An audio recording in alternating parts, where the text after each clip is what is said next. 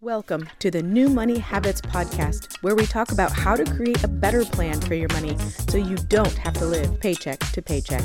Here are your hosts, Sarah Jones and Nino Villa. Welcome back, budgeteers. Coach Nino Villa here, and as always, I am joined by Sarah Jones from Keeping Up with the Joneses Financial Coaching. And today we want to talk to you about taxes. It's your money. Right. Taxes. Taxes. It's your money. I want to start off by saying it's your money. So we want to talk to you about taxes. We're going to talk a little bit about different tax strategies for reducing your taxable income. We're going to talk about what to do with tax refunds when you get them. But it's important to know that Sarah and I are not tax professionals. We're not lawyers. We're not accountants.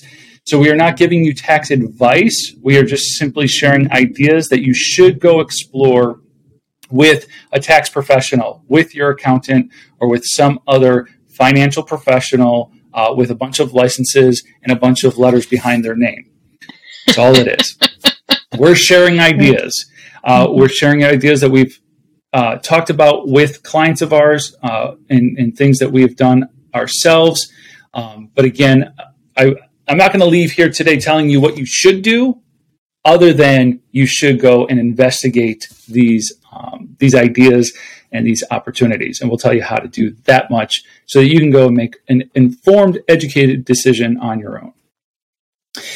So let's start with a little bit of a vocab lesson. And hang in there with me. I know, like, what?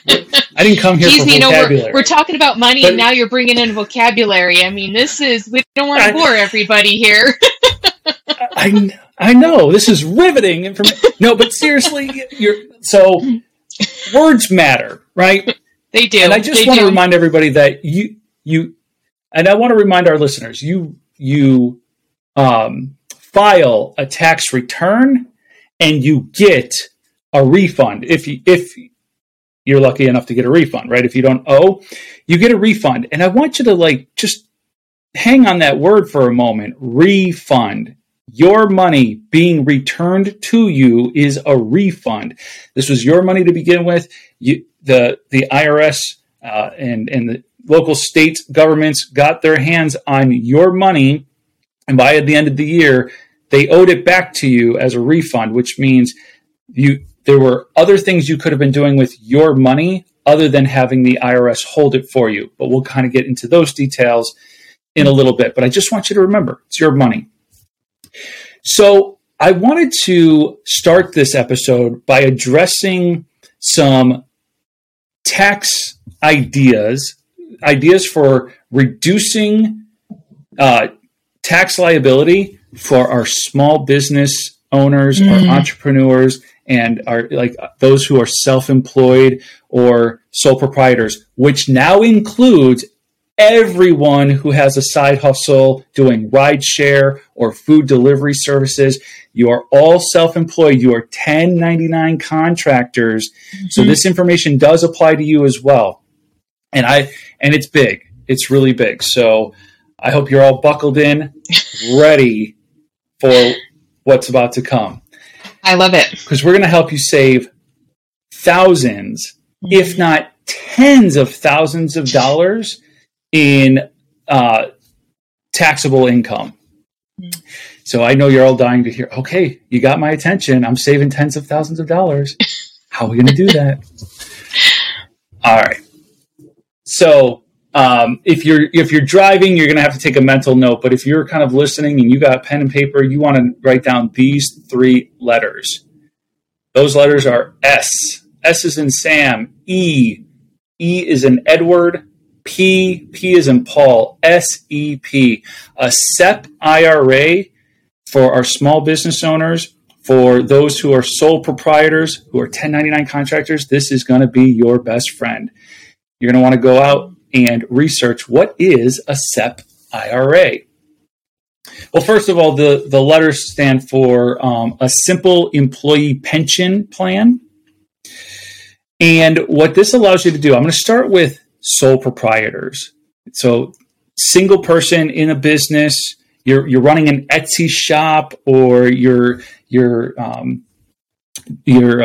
doing that arbitrage stuff on Amazon where you're buying stuff and then you're selling it, but you're doing that by yourself.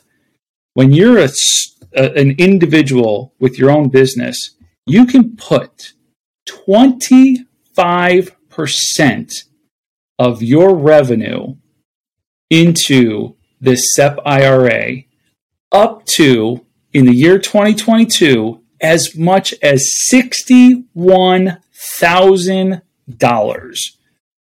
That's incredible. That is absolutely incredible. That's a lot of money, Nino. It's a lot of money. It is. And especially when you think about it in terms of other IRAs. When you think about a traditional IRA that you might be contributing to, you have limits like $6,000 last year, right? So $6,000 limit versus a $61,000 limit, it's huge. Now, there are some very important details that I'm going to get into in just a moment, but yeah, those are some big numbers, right, Sarah? Oh, man. And, and this is really important because, Nino, I'm sure you've run into this. I certainly have, especially being a business owner. Sometimes, dare I say, some other things we forget about our retirement contributions because being a business owner, sometimes there are other things, expenses and paying ourselves and, taxes, paying those taxes, right? Sometimes those become a priority. And I'll be honest, my own retirement accounts have kind of maybe fallen down a little bit on the priority list with my business account. But, up to $61,000, that can really help business owners get more, caught up, right? If they've had to take several years where they haven't been able to contribute, that's a significant amount of money and be able to allow you to feel like you're catching up or contributing where maybe you haven't been able to the past couple of years. So, I mean, I can't even believe those limits, honestly. That's pretty incredible. Yep. Yeah, you're absolutely right. I mean, what a great way for somebody who is self-employed, a sole proprietor, to catch up on some missed retirement contributions. Now, I do want to clarify, it is up to $61,000, but there's a couple of parameters here that are very important, and I want everybody to know. So, first of all, it's 25% of your business's revenue, or said another way, whatever you're going to be paying yourself. Okay, so your business and I'm going to keep the numbers simple, but the numbers just get bigger and bigger the higher you go. But let's say your business made $100,000. And maybe it had $10,000 in overhead expenses. So really the revenues were $90,000.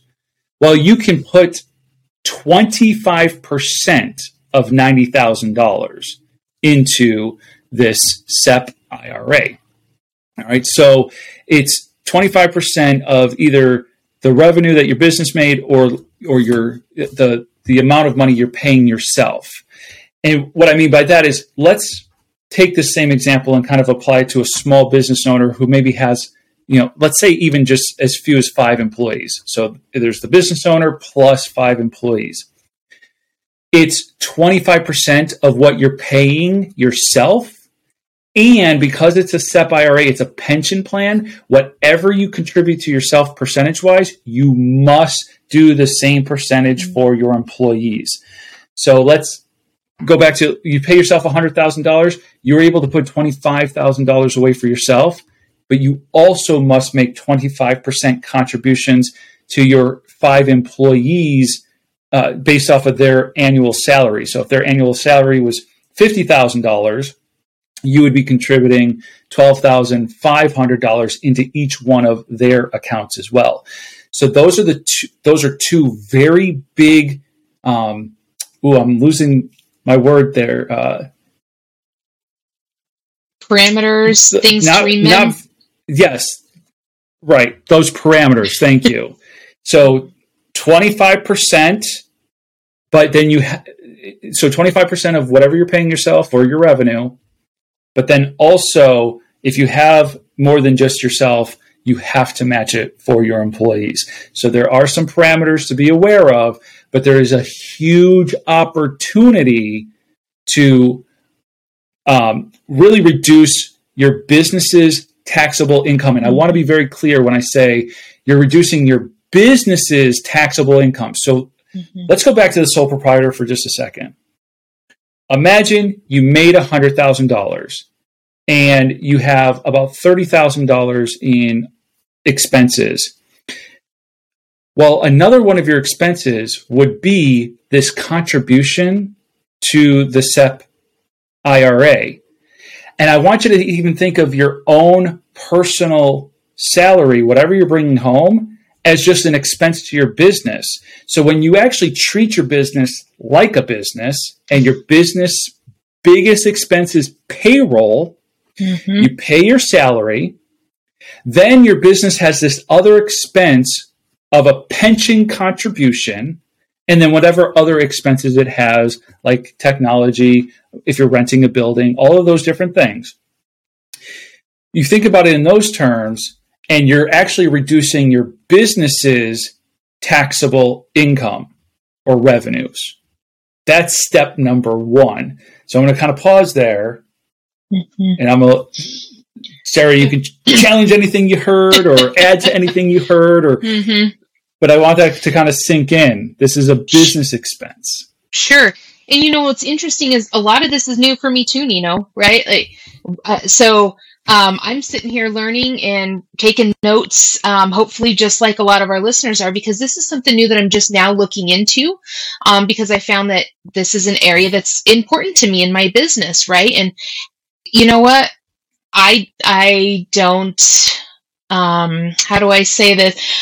I don't like paying a ton of taxes. So if I can reduce my taxable income, then I'm all about, like, teach me, right? Teach me. And so this is very, very interesting. And, you know, dare I say, maybe something that's overlooked by a lot of people. And so this is a really great area to, you know, research, you know, take some time and to research. And I'm certainly going to be doing that myself. Yeah, I couldn't agree more. It's completely overlooked. And I'll admit, this is not something that I knew about when I first started coaching. And so it's something that I learned along the way, but along the way, I've been able to help a lot of my clients who are either small business owners or have some type of side hustle where they're a 1099 contractor, find new opportunities to reduce that taxable income. So a few moments ago, I said, that's just kind of the first step though. Okay. There's a second step to all of this. And it's that if you look at your payroll, let's actually just call your business's payroll, even if it's just your one person's salary. That salary is an expense. Like I said, this SEP IRA contribution is an expense, and it drives down your business's taxable income. Now let's flip it over to the personal income side of things. So now you have this money coming home, and although you cannot contribute to the SEP IRA, you can contribute to a traditional IRA. So now with 2021 limits being $6,000, you could have driven your own personal tax liability down by $6,000 for an individual. And if you're married like me with a spouse who doesn't work outside the home, I'm also allowed to contribute $6,000 to her traditional IRA. So I actually took our personal income and decreased our taxable liability by $12,000. So not only was I able to contribute to my own retirement through the business, so the business made a contribution to my retirement. I was then able to make personal contributions to my retirement, and all of this saved me tens of thousands of taxable dollars. Incredible. Tens of thousands. It's incredible. Yeah. Absolutely incredible. I'm glad that we're having this conversation because, you know, certainly not tax professionals. I'm not an investment professional either.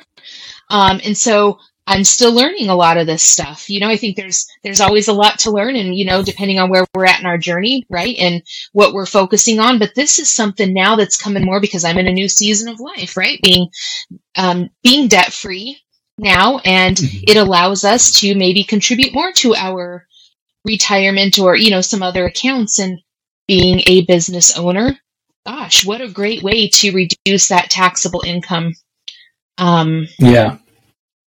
So I'm doing more, dare I say, I'm more in control of, how I want to use my dollars, right? It's really allowing me and everybody else, right? It allows us the ability to be more in control of our own dollars and use them the way that is important to us. Because when they're going to the government, this isn't anti-government, but this isn't an anti-government speech, but, when it goes to the government, they do with it what they want, right? And this allows us to use our dollars in a way that's really important to us, that benefits us the most. So all these little tips and tricks and things to research and look into, super beneficial. Yeah. Yep. I could not agree more. It's about, like I said at the top, it's your money. And instead of letting that money just kind of slip away to the government, who is notoriously great at, managing money, right? Right. Instead of letting them, and instead of letting them benefit, right? Like if they take your money, turn around and make 10, 15, or 20% on it, well, they've made money. This way, you could be contributing it to something that allows you to make money. Now, I do want to also mention, though, when you open up an IRA, you can put all of the money that you're initially kind of investing into what they call a cash settlement account. And it's just basically like a savings account waiting for those dollars to be invested if you want to.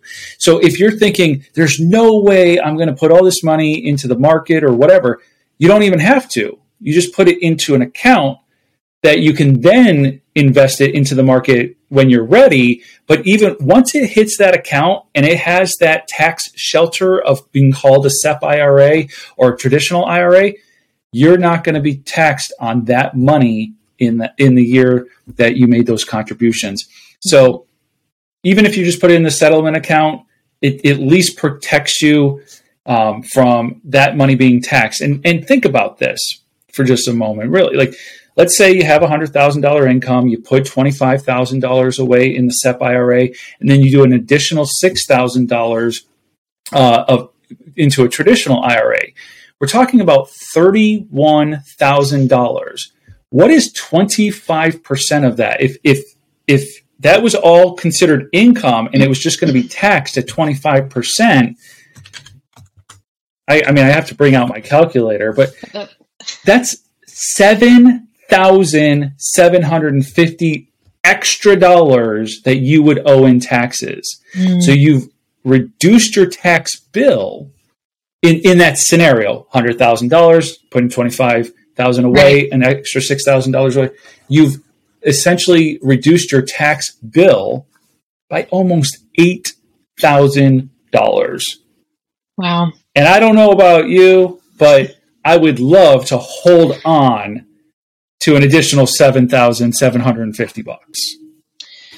Well, and, we don't necessarily need to go into what that actually translates in compound interest over the years of, right? It's right. I mean, we could, that's for maybe a different episode and talking how, but when you even use some of the free calculators, I mean, any of our listeners could go on and find a free calculator to see what that actually would do over the years for you, right? Even over the next 10 years on the benefit that you are directly receiving because of that, you and your family and your business and everything, right? It's, dare I say, it's a win-win for us. All the way around, right? It really is. All right. So if you're listening and you're like, okay, where do I go? What do I do? Remember, just Google SEP IRA, and that'll start to take you down the road of more information about how that works and where you can set one of those up. You can set one of those up with most financial institutions. I'm not here to promote any one over the other, but you can look at the Vanguards of the world, the Fidelities of the world, the Charles Schwabs of the world, and each of these types of places are going to have these SEP IRAs that you can establish. So Google it, start to learn more about it, and maybe start to take steps towards establishing a SEP IRA if you're a small business owner, an entrepreneur, a sole proprietor. And if you're not going to do the SEP IRA, or maybe you're listening and you're like, I don't own my own business. Well, you can still be contributing to a traditional IRA, even in addition to any 401k contributions that you might be doing with your employer. So this was really like, we started kind of focusing on taxes. We've kind of delved a little bit into like retirement planning, but it's just one of those ways to really reduce that taxable income. Mm-hmm. I want to shift gears a little bit though, and I want to talk about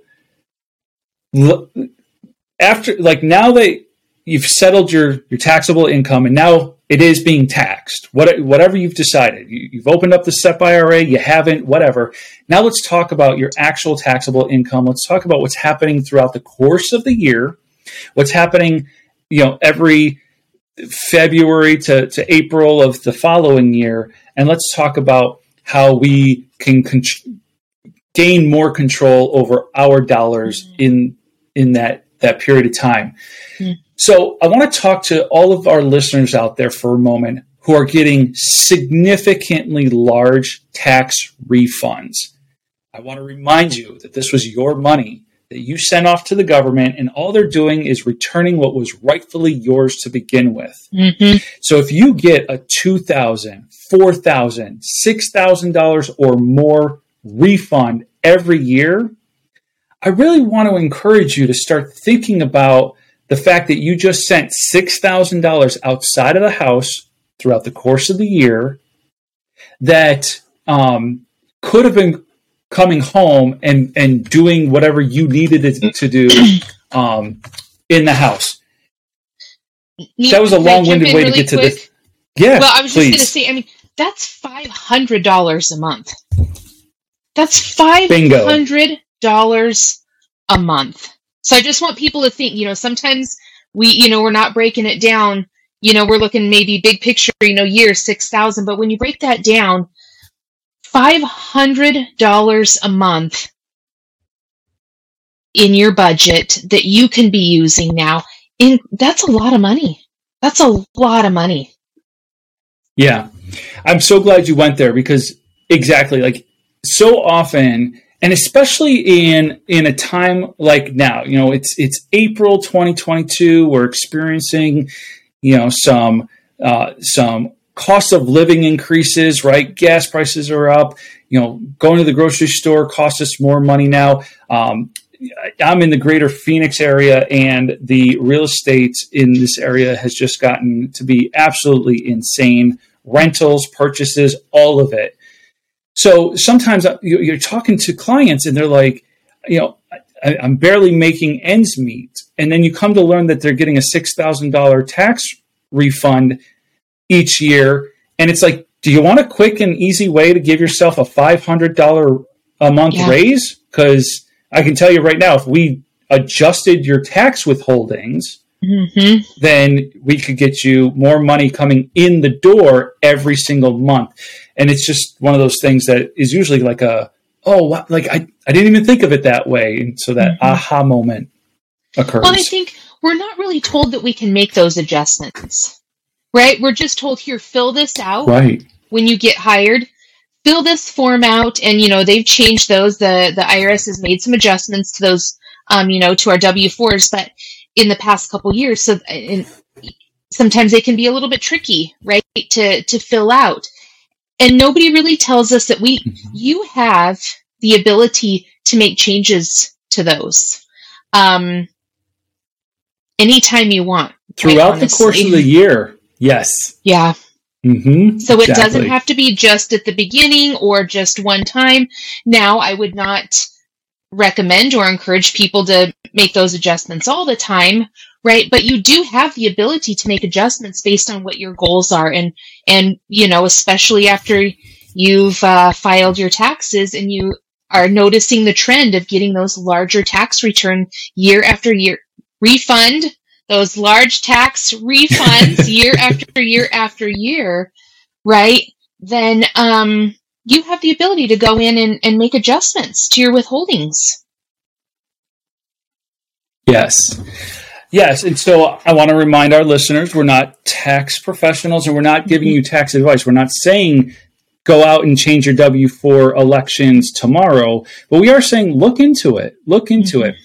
Here, I remember when I first started working, and this is probably similar for everybody, you were always told to, like, when you're single and you don't have a family yet, everybody kind of tells you, like, claim zero, because that way they'll take out the most in taxes and that will most likely result in a tax refund at the end of the year. And because nobody wants to pay taxes at the end of the year, everybody kind of jumps on board with that.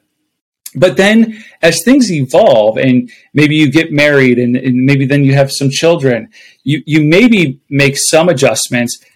But I know that by the time I was married and had 2 kids, I was claiming 4 allowances. Now, we're going to go back to vocabulary for just a second. Allowances are different than dependents when it comes to your W-4 tax form.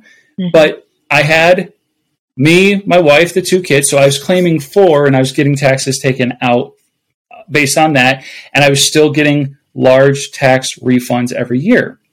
Well, come to learn many, many years later that you can claim more allowances on your W-4, adjust it, and that it doesn't, again, allowances are not the same as dependents. Those 2 things have nothing to do with each other.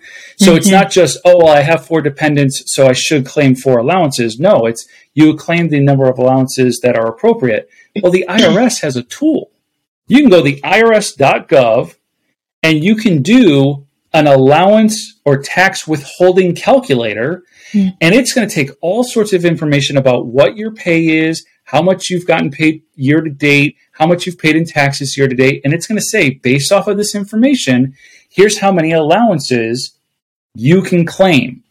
The first year I did this, and because it was so late in the year, the number was high, so I'm not, please do not hear this as like, go out and change your allowances to this number. But because of where I was, it said, you can adjust this to take 9 allowances.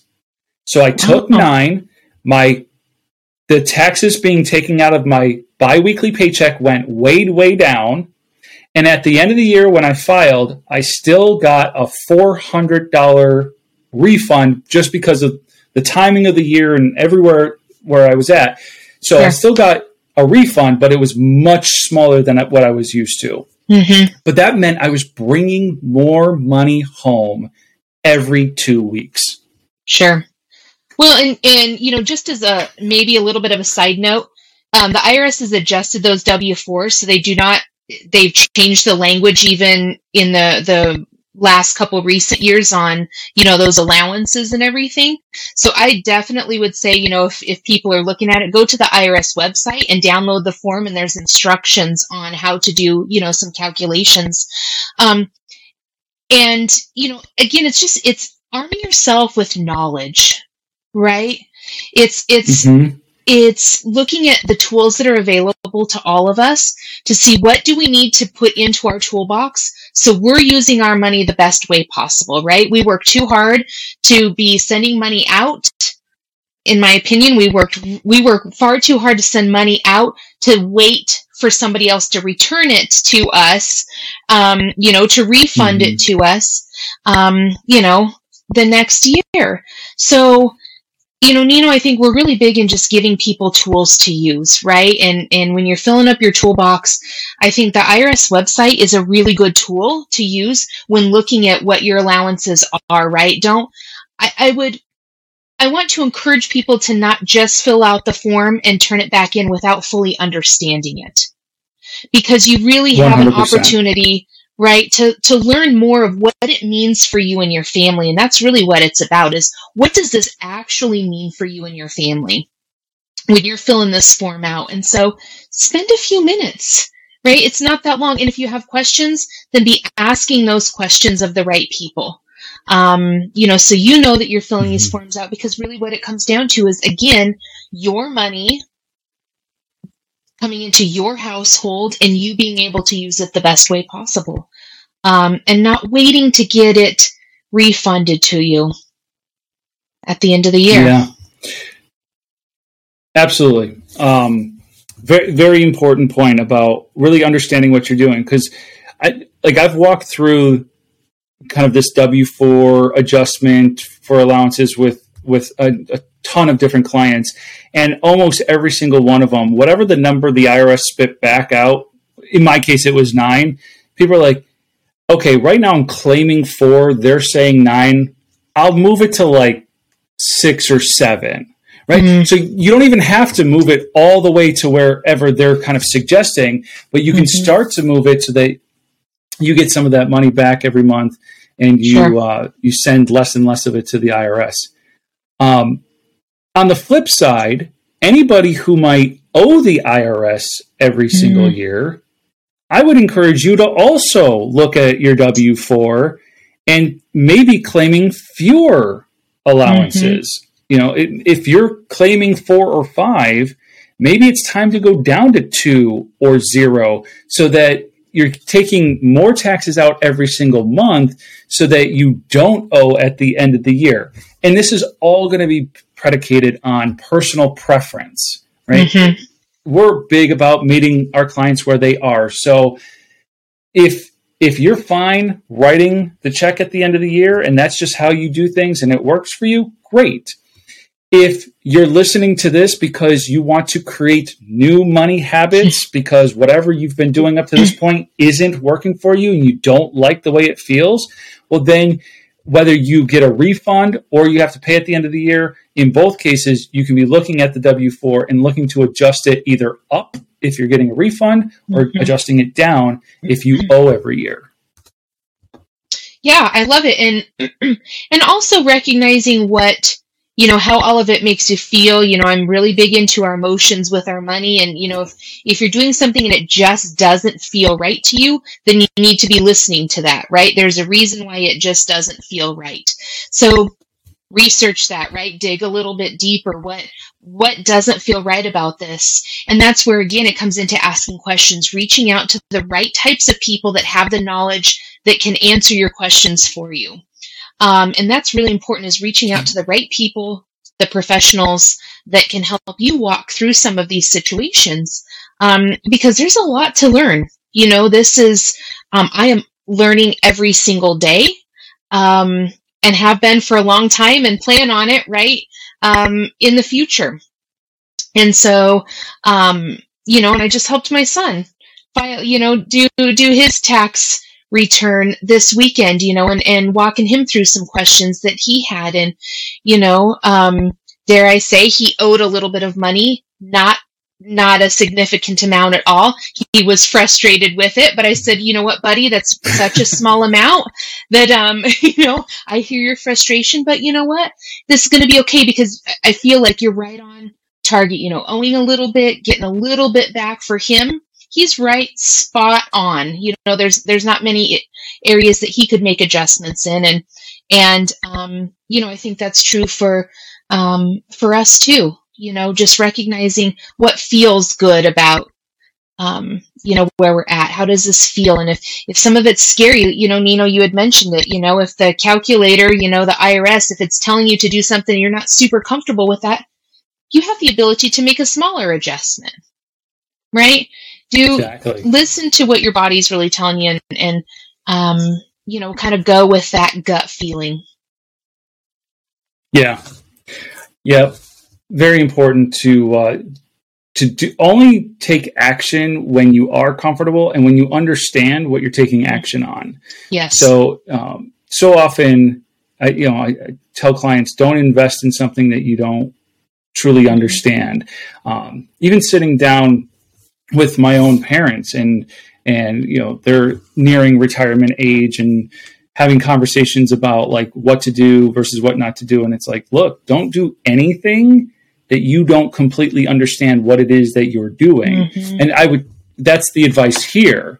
Don't make any adjustments until you feel comfortable and you really understand kind of the impact of what that's going to make. And then keep tabs on things. Right? I think everything we're about is being in control of your money, having a plan, looking over that plan from time to time, adjusting that plan when needed. So, as I said earlier, I was so late in the year that when I adjusted up to 9 allowances, I had to quick, fast, and in a hurry the next year recalculate for the entire year, because when more than half the year's already gone by, you've probably paid way more in taxes than, like, you were on a schedule to pay way more in taxes than you needed. So of course my number went way up. Well, after going back to it, I think it came back down to like 5 or 6. So had I kept it at 9 allowances, I would have certainly owed the IRS money the following year. So it's also about, once you do make an adjustment, really tracking how that's unfolding and making other adjustments as needed in the future. Sure. Looking ahead, that future, that's the important word there, right? Is looking ahead. We say it when we're putting our budget together, we're writing our plan, right? It's all about looking into the future and what do we need to be planning for. And this is no different. This is no different. Right. So speaking of plans, I got a question for you. We've talked a little bit about how entrepreneurs and even, regular W-2 employees can reduce their taxable income.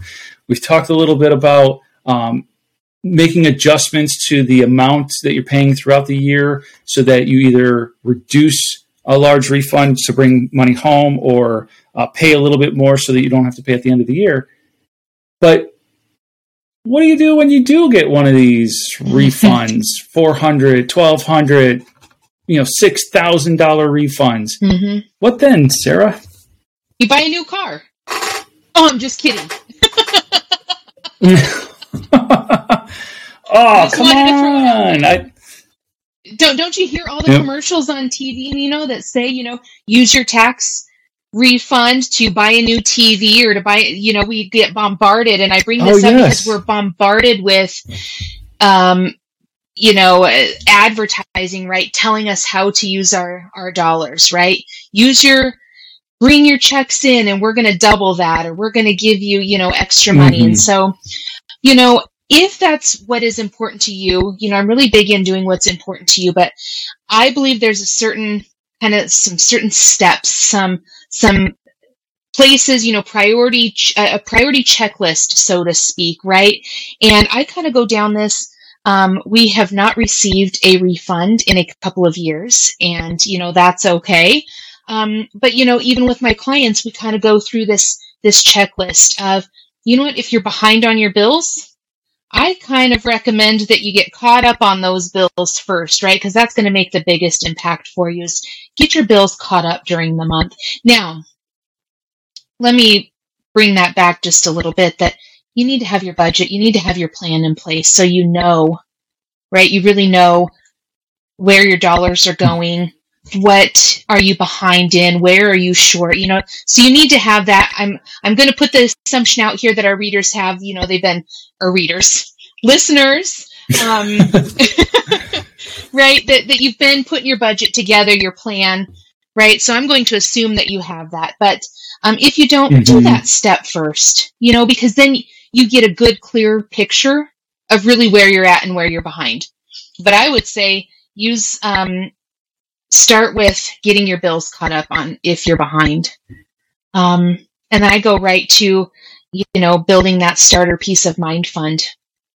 We know that Murphy guy is going to show up. It's just a matter of when, and we need to be prepared for him. So after my bills are caught up, then I want to get that that starter peace of mind fund. So either get it funded to where I want my balance to be, or start it. And then personally, I kind of look at a couple of other things, after those two. I'm not sure what you do, but I look at, where am I at in my debt snowball? Is there something I've been working real hard on, that the money that I've got, can I get a couple of those debts? Can I get them paid off? Can I get those knocked off my list? Or Sometimes I also believe it's important to look at our sinking funds because, we talk a lot about what's important to us and maybe getting all the debt paid off, all of our consumer debt. Maybe that's not the top of our priority list right now. Maybe we've got something else coming up. And so I look at what sinking funds, I think you've mentioned, that you guys, and please correct me if I'm wrong, but you guys chose to put a nice backyard in, a pool in your yard because that was really important to you, and I think that that's no different when we get a tax refund. If we know that we're working on something, I've got some clients that want to redo their backyard, right? And because they plan on spending a lot of time there, they're not planning on taking vacations. It's important to them to put some money into that. And so, we walk through the scenarios, but look at some of those sinking funds, right? That you've put in place and what's really important to you. Yeah, I agree with that. I think if early on in my coaching career, I was really a stickler for let's put all of that stuff on the back burner until we clean up the mess we already made, right? If you're in debt, it means you spent money when you didn't have it. You already took a vacation that you're still paying off or whatever. And over the years, in an effort to meet my clients where they are, I've realized that you can do what you're suggesting, and that is, if you're behind on your bills, that's got to be step number one, because what you don't want to have happen is you don't want the water to stop running. You don't want the electricity to be shut off. You don't want to be kicked out of your apartment or your home. You don't want those things to happen. So definitely start there. But then to your point, it's what else is going on in my financial plan and where are my priorities? Is my peace of mind fund in a good place? Do I have some sinking funds that I'm trying to fund, whether it's put in a backyard or take a trip? Because sometimes I think too, I remember back a number of years ago now, my youngest sibling graduated college and my mother had asked if I could bring the family, 3,000 miles northeast.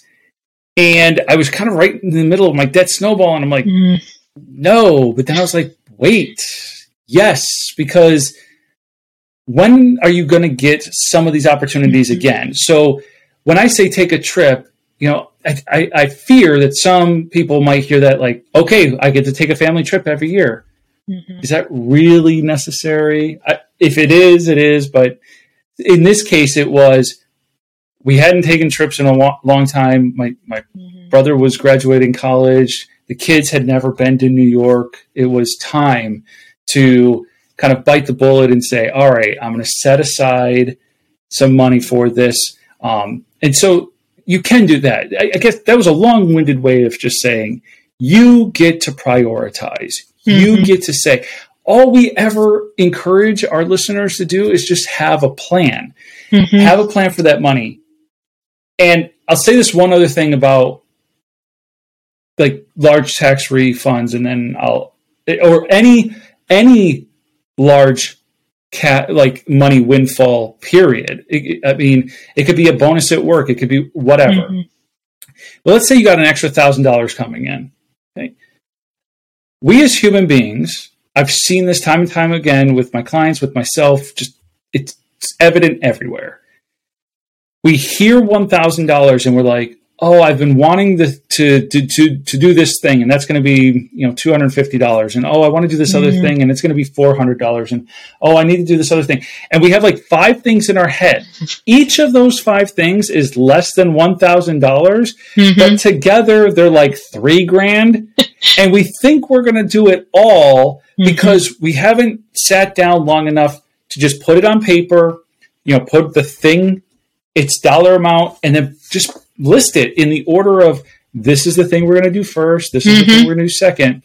And so we find ourselves spending through that $1,000 quick, fast, in a hurry, and sometimes we spend it multiple times.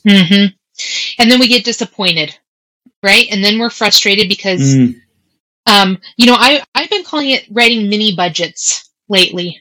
I've had a lot of my clients actually say, I like that. I tell them, write a mini budget, right? So write a mini budget for if you have already, filed your returns and you're expecting a refund, then write a mini budget, right? So you're putting it down, and then you can look at all the things that you want to do.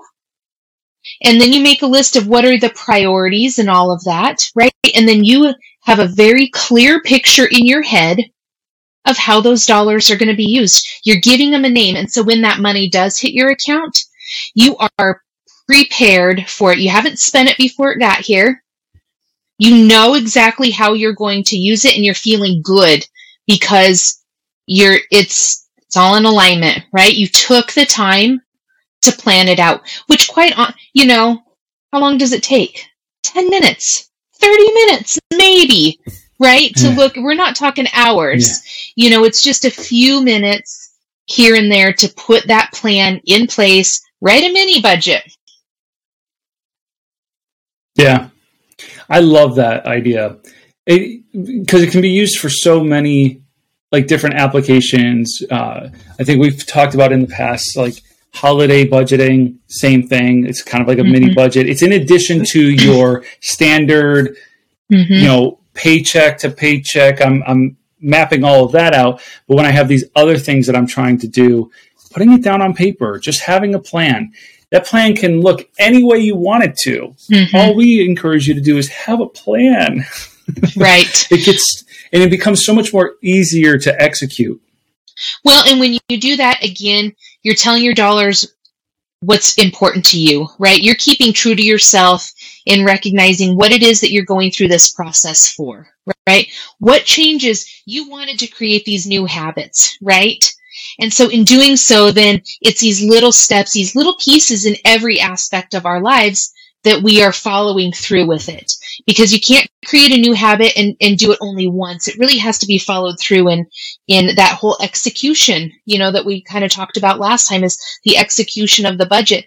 I really feel this is no different, right? You're here because you want to create these new money habits. Well, in doing that, then don't allow yourself to get sidetracked and to say, I deserve to spend this money however I want.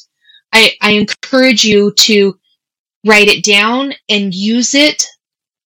Spend it the way that is important to you, but don't do it mindlessly.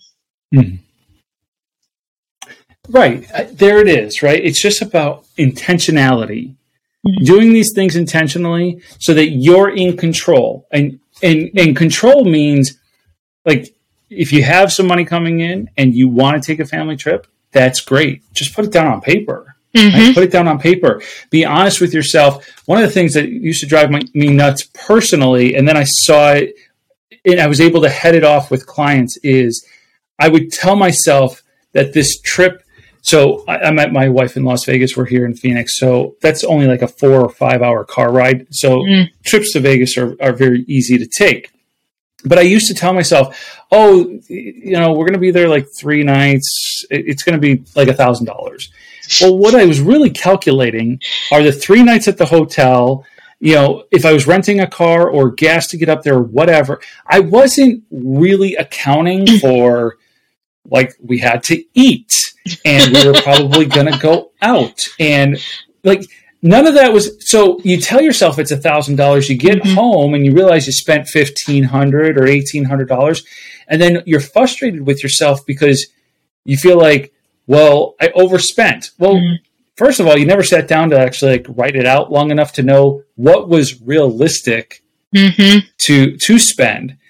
And so ever since changing that up and being more deliberate, that trip to New York that I took with the family, I think we budgeted, I want to say $4,000. I mean, I guess the amount doesn't really matter, but what was cool is when we came home and I realized we only spent $3,500. That had never that doesn't happen. No. You're giving yourself permission to spend, though, right? You're really giving yourself permission to spend in the areas that are important to you. And, I've shared, we're full-time RVers now, and I actually write a budget for every place that we're going. How much do we anticipate spending, right? What are we going to fuel and food and,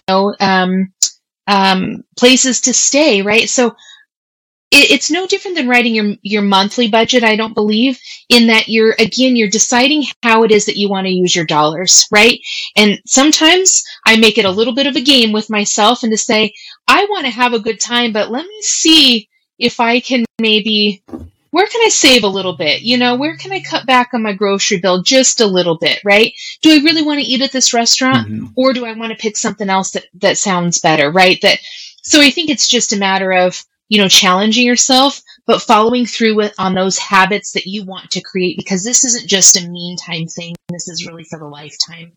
I believe in creating these habits for your lifetime.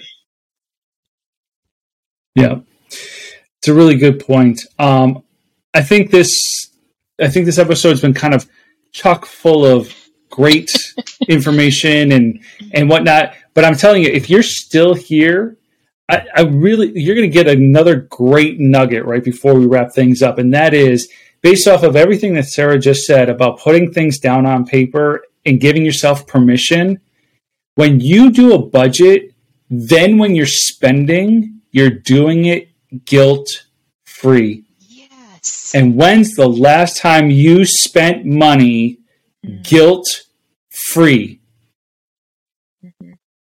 So, if you've hung out this long, you just got the mother of all stress relievers. You get to spend your money without feeling guilty.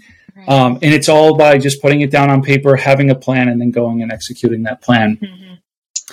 Sarah, thank you for another great episode and just another great conversation where we are tackling the taboo of personal finances. I really appreciate all of your contributions. Well, thank you. And, I appreciate your knowledge because I learned a lot, especially from this episode. So thank you. I always enjoy being here. If I can't learn something, I'd like to be able to share something. And thankfully, I get to do both with you each week. So thank you.